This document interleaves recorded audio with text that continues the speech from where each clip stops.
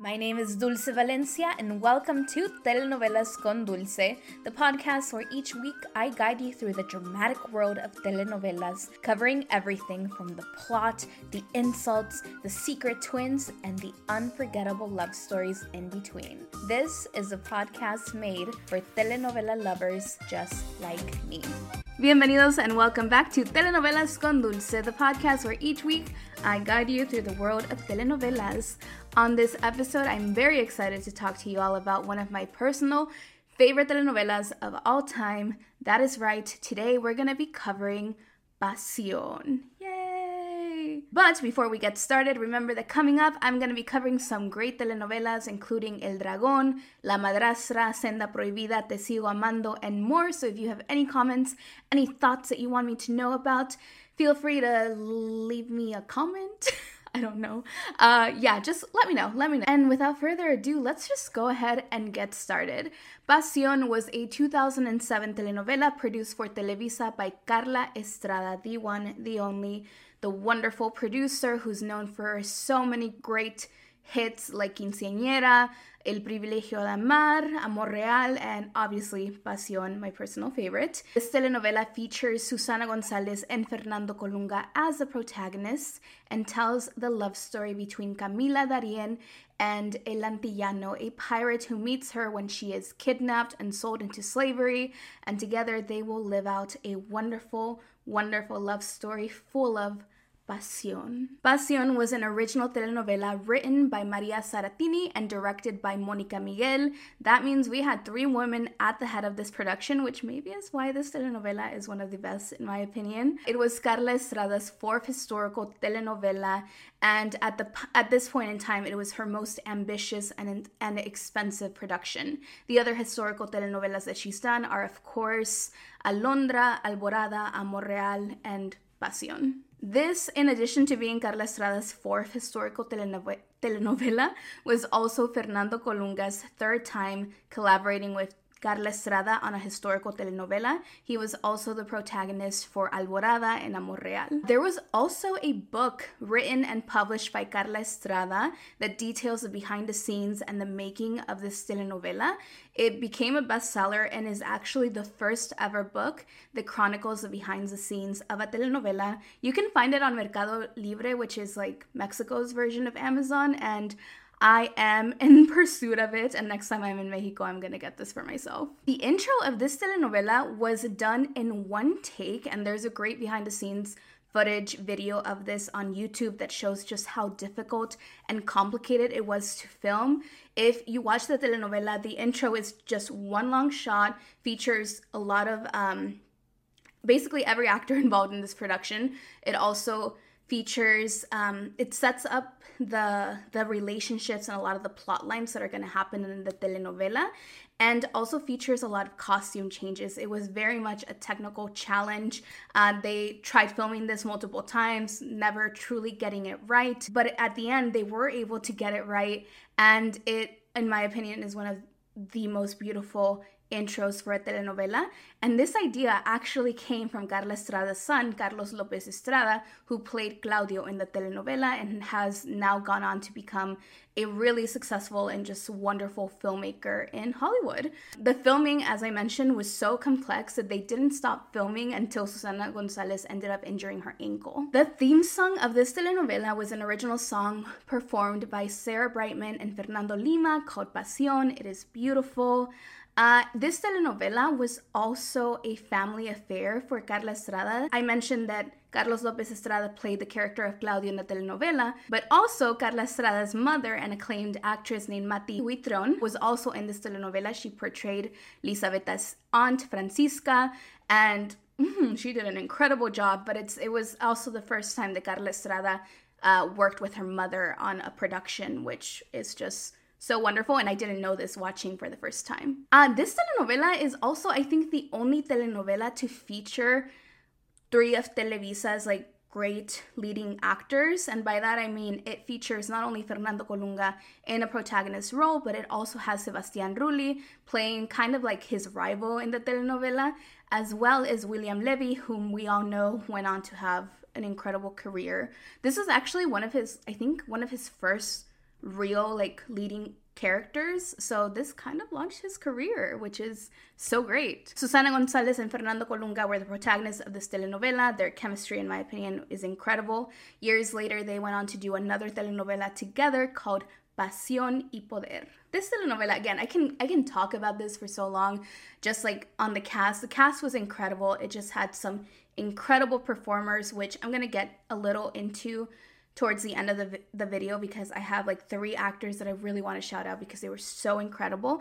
But overall, just a great mix of actors at different levels. And now, before we get started on the actual plot of Pasión, we're back with my segment called Guess That Telenovela. Today's fact, I think, is going to be a little more difficult for y'all to get right. I certainly didn't know about this, but I've been doing a lot of telenovela research. So if you know this, kudos to you. I definitely would not have known this just like a year ago. But okay, without further ado, the Guess That Telenovela fact for this video is Maria Felix only acted in 1 Mexican telenovela. Which one was it? Maria Felix only acted in 1 Mexican telenovela. Which one was it? All right, do you have your guesses? Do you know your answers? The one telenovela Maria Felix acted in was 1970's La Constitución, which was a historical telenovela that showed the history of Mexico through these fictional characters. Something I did not know, so now you know. And now we're gonna go back to the show, and we're just gonna go ahead and get started on the plot.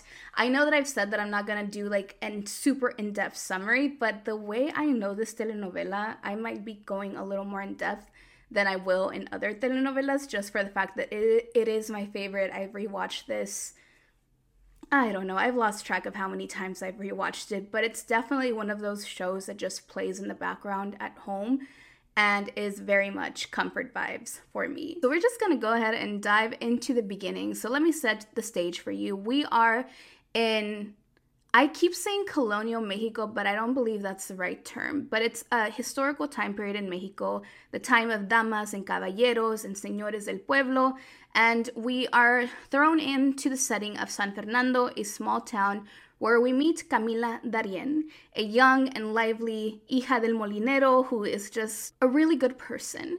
And 3 years ago, she lost her fiance, who is played by Sebastián Rulli. He left and was lost at sea, and everyone thinks that he is dead and has been telling her, you need to move on. But she still holds on to hope that he's gonna return. And sure enough, her hope pays off, because at the start of the episode, Sebastián Rulli walks in, he plays Santiago. So he walks in and he is reunited with Camila. And 3 years have passed, he left, and she was still basically a teenager, and now she's a young lady. And she's like, I waited for you, I never lost hope. And he's like, well, you still have me. And she's like, of course. So they set the date, they're gonna get married. It's beautiful until there's El Señor del Pueblo, who's the person in charge of everything. And this is Don Jorge de Mancera y Ruiz, played by Juan Ferrara, who has always had an eye for the pretty girls in town, which is a horrible thing.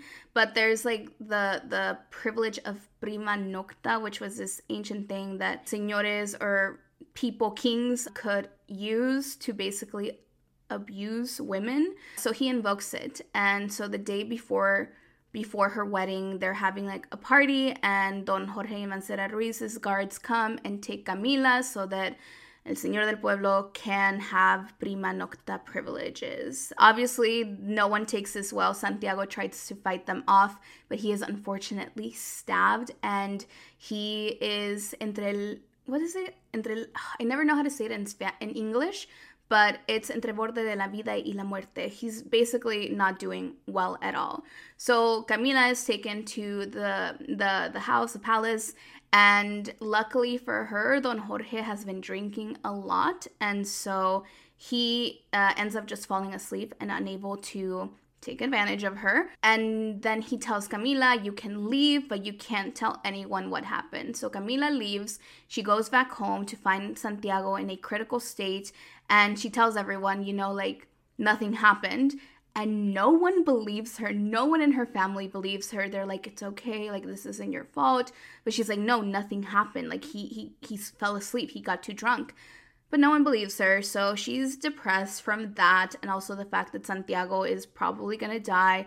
And she goes around walking, gets lost, and then is kidnapped by a group of criminals who kidnap and take her far away from San Fernando. Her family obviously finds out right away, and they try to look for her, but they're unable to, and everyone believes that she is dead. Unfortunately for her, and I say unfortunately because she goes through a lot, and there's like very much a lot of moments where she wishes she were dead, but she is not dead, and instead she is taken to El Antillano. So El Antillano is a famous and feared pirate played by Fernando Colunga, who actually used to be a nobleman named Ricardo de Salamanca, but he was framed for murder, and he ran away and basically was forced to join piracy, and he became a pirate. So Camila is taken to El Antillano, who is tasked with transporting a group of people to be sold off into slavery. He fights this. He's like, this isn't what I do, but he is forced to do this. Camila on the journey meets Jimena, another young woman who has been kidnapped, as well as a group of brothers named Claudio and Angel, who have been framed by their cousin because they're from a noble family, but their cousin has had them basically kidnapped so that the cousin can take over. So she is aboard the ship and ends up in La Mariana. And it is at La Mariana where El Antillano, so kind of, you know, he looks at her and it's kind of love at first sight for him. He's like, oh my gosh, like I need to help her. But unfortunately for him, he trusts someone that he shouldn't be trusting. So he's not only trying to help Camila, but he's also trying to help Claudio and Angel. So he makes a deal with them that he's going to have one of his men buy them off so that he can give them their freedom. But this man pockets the money and does not help them. So then Camila is sold, and she is sold to this guy, an older man named Don Timoteo, who has a daughter, Elisabetta, and lives also with his sister, Francisca. He intends to leave his fortune to her out of spite for his family because he hates his daughter. Elisabetta is blind, and this is something that I guess for him it's so disgraceful. So he hates his family, and yeah, he plans on marrying Camila and leaving her all his money. What Camila doesn't know, however, is that this is El Antillano's family. So remember I said that El Antillano came from a noble family? This is them. And Don Timoteo, is the one that actually framed Ricardo for murder and had him forced into piracy. Fortunately for Camila, Don Timoteo dies shortly after marrying her, but years have passed. So years pass, she is held, not years, it's like a year, I think. But he marries her, he kind of like, I don't know, it's a really weird relationship where he like has her educated to become like a more high-class society woman, but also he attempts to impregnate her so that she can produce him an heir, but he dies before he can, and so Camila is left with the fortune, and under the stipulations of the fortune, she's not allowed to leave any of the money to Elisabetta or Francisca. If she does, she's gonna revert back to being a slave. But what she does is when she leaves, because she has her freedom, she's plans on going back home to San Fernando, she leaves them a chest full of gold coins, but doesn't tell them. She just anonymously has it left in their house. So she decides to go back home, but not before first helping Jimena and Claudio and Angel. So she goes and buys off their freedom. Jimena's Claudio, unfortunately, Angel was very sick and he passed away, so it's just Claudio now. And also Acacio, who is another slave in Don Timoteo's house that befriends Camila, and they all end up being together. And because they didn't have families or anything, Camila's like, you guys are coming with me back to San Fernando and you're my family now. And it's such a beautiful show of found family. So they go back to San Fernando, unfortunately though, and this is a plot point that makes me so upset. Because at the beginning, I mentioned that Camila waited for Santiago for 3 years. Despite the fact that everyone told her to move on, that he was dead, she held on to hope. Santiago is not able to do the same thing. And he has now married Camila's sister, Rita, who has been in love with him forever. But obviously he was in love with Camila, so he never laid eyes on her. But he is now married to her sister. And she comes back, and everything is complicated by this fortune she now has that also she never wanted. So El Antillano, hears about because he has a really close relationship with Lisabetta, his cousin. He doesn't know that Lisabetta is actually in love with him. So he goes to them when Don Timoteo dies. And they're like, Camila, she stole our money, so you have to help us get it back. So he escorts them to San Fernando, trying to get the inheritance back. This inheritance, by the way, was technically his because Don Timoteo stole it from his father. So it's all messy. But when he goes back to San Fernando, he realizes that the woman that they're after is the woman on his ship that he fell in love with, and Camila also recognizes him as a pirate on the ship. So they have this back and forth where they both know sides of each other that they don't reveal to anyone else. And at this point, Camila is very much still in love with Santiago, is heartbroken, but she will not betray her sister the way that her sister betrayed her. So even though Santiago tries to be with her, Camila is nope, this is not going to happen. I'm not going to betray my sister. And in her heartbreak, though, she is able to find love in Ricardo. She ends up falling very deeply in love with him. They both end up getting married. And Camila becomes pregnant, unfortunately, because Ricardo is still a pirate. He used a fake name to come to San Fernando, and he married Camila under this fake name, so their marriage is actually not legal at all. Camila's family and Santiago find out about this and basically have him chased out. They threaten him with prison, and Ricardo sets off to clear his name so that he can come back and marry Camila for reals. They lock Camila up while pregnant because they know that she would run off with Ricardo. Ricardo obviously wanted her to come with him, but her family is not having it, so they lock her up. She has her baby, but it's really complicated. And what she doesn't know is that Lisabetta actually rigged it so that the partera would steal her child, tell her that the child died, and Lisabetta would get to raise this child. So Camila is devastated. She hates that her family has kept her from Ricardo and has caused what she believes is the death of her baby. It's this whole thing. And so we get towards the end. And in the end, a lot of things happen. One, it's revealed that Santiago is actually Don Jorge's son. And so he's now gets thrust into high society, and he kind of lets power get the best of him. Don Fernando is involved in all sorts of shady business dealings, and Santiago ends up covering for him while they're thrust into this wealthy world. Rita, his wife, has a baby, but she also dies while going horseback riding. And so Santiago is now a free man. Camila is technically a free woman, and he tries to get back with her, but Camila is no, because her heart is set with Ricardo, whom she believes will come back and be able to prove his innocence. During this time, Ricardo is able to have a little bit of contact with Camila. There's a moment where he is able to see her again very briefly. Camila tells him that the baby died, but the details of the birth and the way she says it, Ricardo is wait, someone's lying to you.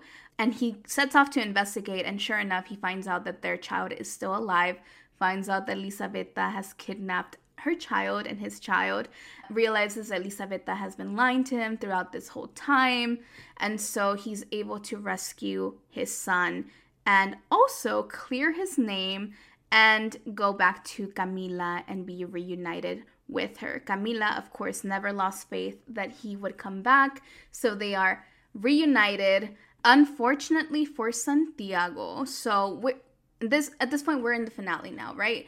Don Jorge Mancera dies, and because Santiago was covering up for his father, he ends up in legal trouble, and he has this redemption arc, which I didn't like because I didn't like the character of Santiago and I thought that he didn't deserve it. But he goes through this redemption arc where he decides to devote his life to God and become a person of God, and so he leaves his daughter to Camila and Ricardo, and they adopt the child. They also adopt like 2 other kids. They're crazy. They just wanted a big family. Camila, that's something she always said, that she wanted a big family, and Ricardo too. So they end up adopting a lot of babies because there's this whole plot point where the plague hits.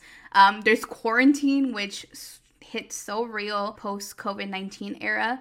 And Ricardo ends up adopting this other child whose mother begged him to save her son. So they adopt a bunch of kids, and at the end, Camila and Ricardo are reunited, are able to live their love story. They decide that they're gonna leave San Fernando, but before they leave, they have like a party because they got married again now legally. So they got married legally, they throw a big party, and because El Señor del Pueblo is dead and has no heir, a new Señor del Pueblo arrives, and it's none other than Claudio, who has returned. Towards the beginning, he had to leave because his cousin came to San Fernando and they got into a scuffle, and Claudio ended up unaliving him, so he had to run away. But now he returns as El Señor de San Fernando, who promises to be fair and kind to the people of San Fernando. And it's great. Camila and Ricardo had 2 best friends, Mario and Jimena, who end up falling in love and end up getting together in the end as well. So they leave San Fernando aboard La Camila, which is Ricardo's boat that he named after her. So fucking cute. So freaking cute. And there's actually this really lovely transition shot where Camila has a nephew, and the nephew loves Ricardo, and he has always asked Ricardo, like, why don't you take me on your boat? You talk about your boat, but you've never taken me.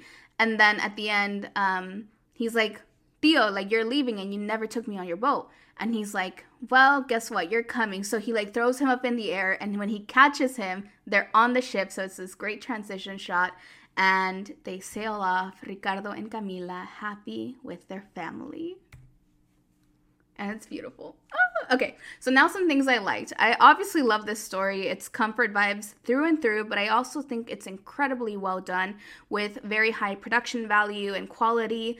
The performances were incredible. It had great villains. I think every single character in this telenovela had a compelling character arc. They start, like, the way it developed throughout the entire story was so... Every character had me rooting for them in a weird way, except the villains. There were a couple of villains that obviously I was like, you all need to get the punishment you deserve. But the arcs were incredibly well done. Everything from the music to the costumes to the way it was filmed was just, I believe, it's Carla Estrada at her height. And I consider it one of Televisa's best telenovelas. I do want to shout out 3 actors in particular that to me stole the show. Obviously, Fernando Colunga and Susana Gonzalez were incredible. Eso es aparte, like, they were incredible, no competition. But there were 3 characters that completely stole the show from me. One was Juan Ferrara, who played a villain. But it was weird because the way he played El Señor del Pueblo was so sarcastic and just complex that there were various moments where I found him likable, even though he had done horrible things. But it looked like he had so much fun with this character. He was sarcastic. There were moments where you saw that he cared for his wife and his daughter and his son. It was very complex, and I really enjoyed the way Juan Ferrara played him. And then the other 2 go hand in hand, and this is Marisol del Olmo and Alberto Estrella, who played Camila and Ricardo's best friends who end up falling in love. They were so sarcastic. They were so funny. They were played kind of as comedic relief for a lot of moments because they provided levity to Camila and Ricardo's struggles, but still they were so fun, and they had so many moments that allowed themselves to be grounded in their characters. They both had tragic pasts, and there's a scene at the end where they decide to give their relationship a shot because they've been flirting with each other this whole time, and they've kind of been both the alcahuetas, so like wing woman and wing man to Ricardo and Camila. And so because of that, they ended up interacting with each other a lot, but never truly allowing themselves to feel out the attraction that they clearly felt.